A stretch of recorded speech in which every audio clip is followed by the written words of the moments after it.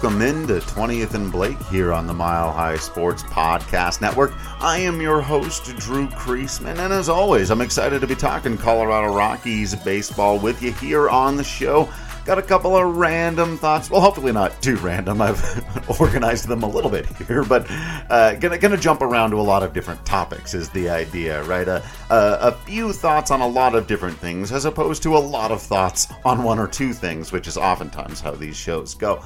So let's jump right into it. The last couple of games in Chicago against the White Sox have got me thinking specifically right now about two players that I wanted to kind of break down where they are for themselves and what that really means for the Rockies moving forward.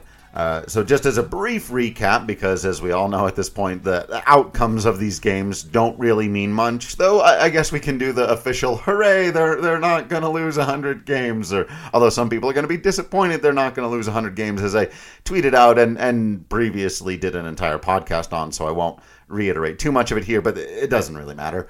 In my opinion, it doesn't really matter. In my tweet, I said it doesn't mean anything, and a good friend of mine, Ted, out there on Twitter, responded, well, I think it does mean that the Rockies don't commit to tanking, which I think, okay, true, that's true. It does mean some things in that you can, derive some information from it, like that they don't commit to tanking, that they've never been truly and epically, horrendously terrible just on accident, but yeah, not a lot. There's still not a lot to be garnered from it, right? So we move on. First game in Chicago, a 4-2 loss. Had a decent performance from Chad Kuhl, who's basically just settled in at the right around a quality start, sometimes just over, sometimes just under. He's far removed, right, from the first month of the season when he looked like maybe he was going to be really, really good. That said, I stand pretty firm on him as a solid choice. Again, it always depends on the number, but if you're bringing him back on roughly the same contract, $5 million or under, around in that area, on a one-year deal, maybe they do a couple of years because they feel like they like his consistency, even if, you're not getting a ton out of him, you're at least, you've got a fifth starter, right? And he can hang in games like this and would give a better offense, an opportunity to win the game here. As it is, Rockies offense, even though they've been better lately, right, they continue to struggle. And the only two RBI in this one coming on a home run from Alan Trejo, the first player that I really want to dive into a little bit, because he's in a very interesting spot right now, right? Every time I've talked about shortstop on this show, and typically in the articles I write, it's all about Jose Iglesias and what he's doing right now and whether or not he can or will sign again in the offseason and come back as a veteran player, right? Because him not being traded at the deadline is a much tougher pill to swallow, and it's already in some ways a little bit puzzling without knowing how the conversations were going and if anybody was really offering anything for him. But if he just walks in the offseason and goes and plays for another team, there are going to be a lot of people who rightfully going to say the Rockies should have traded. I always struggle with that framing of it. The Rockies should have traded player X because, again, you don't know that there was anyone out there offering anything for him. Despite the fact that he's having a good year, that doesn't mean that he's a fit for any of the teams that are looking to add players. And we've had that conversation before. But still, in retrospect, right, shortstop this offseason does kind of begin with that question. Do they bring back Jose Iglesias? Again, I would assume on kind of a similar deal. Maybe bump up the number a little bit because he did play so well. Particularly, he hit well on the road, which is something the Rockies know they're always going to need and always going to have a difficult time getting, right? And so Jose Iglesias is, I think that's one of the best reasons to argue to bring him back. And then there is the sort of veteran presence and the idea that if it doesn't work out for Ezequiel Tovar, who in a best case scenario would have a brilliant spring and would be your opening day starting shortstop and would have a Trevor Story-like rookie season, right? That's your best case scenario, in which case bringing Jose Iglesias back in the offseason might feel a little strange or a little redundant. But again, this is not a guy, regardless of the fact that he's had a pretty good year, in this market and in this day and age where you don't hit home runs. And honestly, the defensive metrics don't love him. He's still pretty sure-handed most of the time, though he's had some very frustrating errors throughout the season as well. The metrics don't love his defense anymore, even though I think he's solid there. And the batting average, while it's great, it's always difficult to project that moving forward. So he's not going to cost you a ton, which means if you're just playing him on off days for the rookie, or you've got him for insurance in case Tovar doesn't pan out or doesn't pan out immediately and needs to go and spend a month or two in AAA to get his swing and his confidence back, and then you've got a guy like Jose Iglesias who can step right in and not do those things. But back to the player I'm supposed to be talking about, right? That's the dynamic that has kind of been laid out, and I think properly so, between those two players. But how does Alan Trejo fit into this? He has had a very good year by, pretty much any metric, both at the major league level when he's gotten his opportunities, hitting .265 in 68 at-bats with 3 homers, 12 ribbies. He's got a .762 OPS for a rookie shortstop who's not getting regular playing time. That's pretty solid. That's pretty good. It's nowhere close to being a superstar. But again, if you're kind of projecting forward these players, and I've always, perhaps unfairly so, I've been reevaluating the pitcher Ryan Feltner on a similar basis this year, where as both Feltner and Trejo have gone throughout their minor league careers, and I check in and I watch and I look at the numbers and I read and or talk to scouts or evaluators, people who are really on the ground floor at the minor league level, I got the sense that both were kind of the proverbial quadruple A player, right? Guys who were going to, once they got to triple A, going to put up really good numbers, and you're probably going to call up and you're going to see what they can do in the bigs, but they lack a certain top-end skill that puts them over at the major league level, or at least that has been the analysis I've gotten and kind of what I had seen as well, right? Where specifically with Trejo, right, what is just the grade out on his skills say? Well, he's a pretty darn good defender, a very good defender, and somebody who I think can be an above average defender at the big leagues, which is that's just an incredible skill set to have, to be a shortstop who's that good. The thing is, do I think he's got potential Gold Glove defense in there?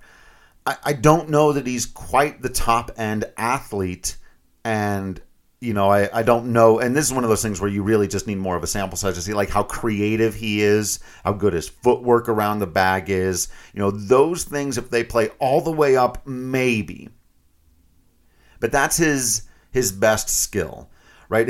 And again, even if you're breaking that down further and you're saying, well, is his arm elite? No, it's a pretty good arm. He's got a good arm, and it's a shortstop arm, and it'll play. And if he's out there every day, you're not going to be going, man, this guy's costing us. Not at all.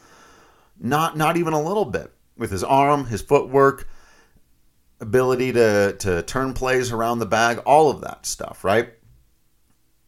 But it's kind of that across the board, right? He's tried to develop more power this year and has. And we've seen some of it at the big league level. Not a ton. Like I said, he's just hit the 3 home runs so far. But he's really been slugging at the minor league level to a clip of .551. 16 home runs in 67 games. 52 ribbies. Really good numbers for the minors. Hitting .296, on basing .331. A WRC plus of 111. But again, that number again is kind of indicative of where I think Trejo is at right now. This above average and sort of comfortably above average, but not holy cow super impact player, even at AAA. So does that mean at the major leagues he's going to be replacement level, if you will. And that's always kind of been my read on him as a player. And you need those guys. You absolutely need those guys. And remember, there have been years where the Rockies have been far more competitive, right? But their worst players like Ian Desmond, or at times, depending on now, I'm not going to get into the weeds on Tony Wolters right now and how metrics don't give catchers enough credit for what they do. But still, if you're looking at like negative WAR and certainly negative offense, right? Tony Wolters was one of the worst qualified hitters in baseball in 2018, that year that he ended up getting the most important hit of the season, because baseball's hilarious. But if Alan Trejo is the 26th man on your roster,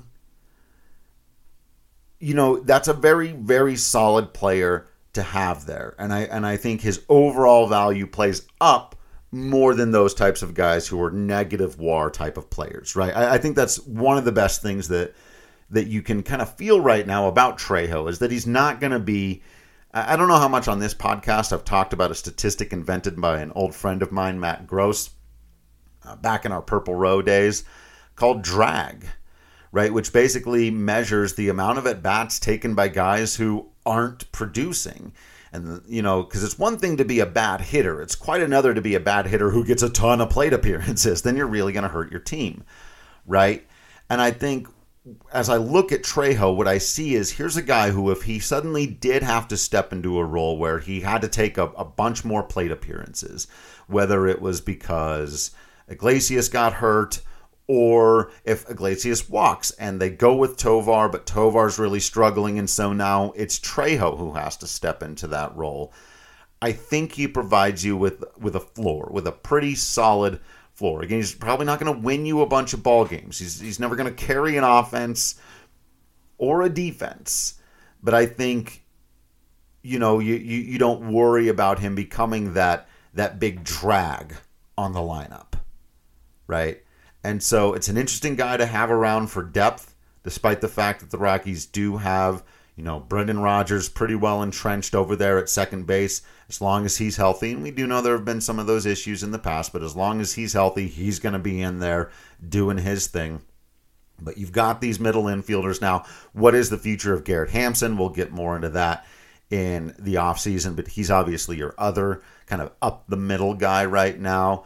I don't think, and I've said this before, I don't think in the offseason, other than bringing back Iglesias, I don't know that they would go out and get somebody else at that point. I think you just kind of roll it with Tovar and Trejo, and I see why they're giving Trejo this look here at the end of the season, especially with Tovar not being 100% healthy. It would have been nice to get a look at him at the big league level, but you can't rush him that much. You can't just have him come back from an injury and skip over AAA. That's a bit much for somebody who is still basically, a child. I shouldn't say that. He's a grown young man, but still.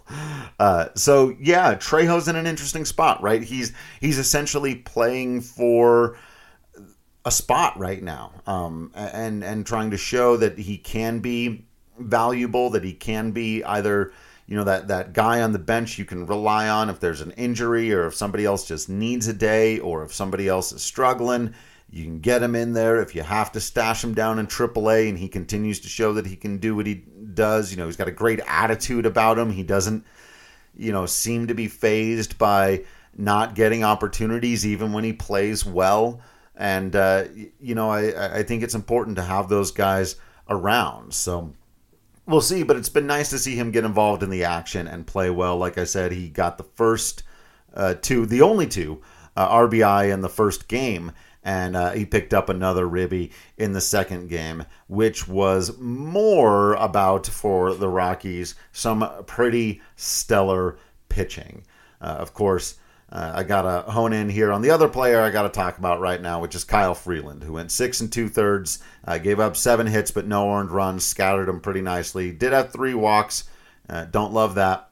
He doesn't love that, but still. The 5 strikeouts. He's had a pretty decent year as far as his strikeout numbers go, and he's lowered that ERA down to 4.43, which we all know, for a Rockies pitcher, do a little bit of adjusting in your head, and he's much more back to a solid spot. In fact, when you adjust according to ERA plus, he has now been an above league average pitcher at a 106. His career number is a 115. So with another outing or two, I think, remaining on his schedule, he might be able to bump that up even more and actually finish out with what was overall a decent season. Now, that's what the numbers will say, and that's what I'll end up talking about, and that'll be important because, as I've said, there's no two more important players to the future of this team than Armand Marquez and Kyle Freeland. It has to start there. Everything else comes after. And while we might get to the end of this year and I can sit there and go, well, Free had a good year if he ends up at, let's say, a 112, 113 ERA plus, like just under his career averages, but he finished strong and so he got his numbers there. But he would tell you, and the team would tell you, that there's got to be more consistency there. And in fact, he wants to get back to, obviously he'd love to get back to the Cy Young numbers of the 166 ERA plus, but be closer to that 120, 125 level. That's where I think both Freeland and Marquez should feel like they can be able to sit consistently, be above league average pitchers. They don't need to be superstars, but they have that kind of talent and skill and ability. They've shown now they can bounce back a little bit from these rough times. And I think Freeland is showing again an ability to adjust back to the league and use his smarts and his competitiveness to, go in and outduel Dylan Cease. And this has been something, the Rockies have been putting a little bit of numbers on some of these guys battling for Cy Young. This seems to happen every year, like down the stretch. Zach Gallen got dinged up a little bit. Dylan Cease gets dinged up a little bit. The Rockies seem to have a way of, who was it last year? Oh, was it Corbin Burns who came to Coors Field and had just a ridiculously low ERA and then gave up like 5 runs in 3 innings? And it just, when your ERA is 190, a game like that just absolutely obliterates it. It jumps up to like a 240 or something, which is still a really, really good ERA, but it just doesn't look like the extreme dominance it was before. And so it's always kind of funny to me when the Rockies end up doing stuff like that. But obviously the Kyle Freeland thing, look, I said, basically right after the trade deadline when I laid out what are the things to look for in this final stretch. And one was you need to see some positive signs out of Freeland and Marquez. I think we've seen both. I'll talk about Marquez on a future show.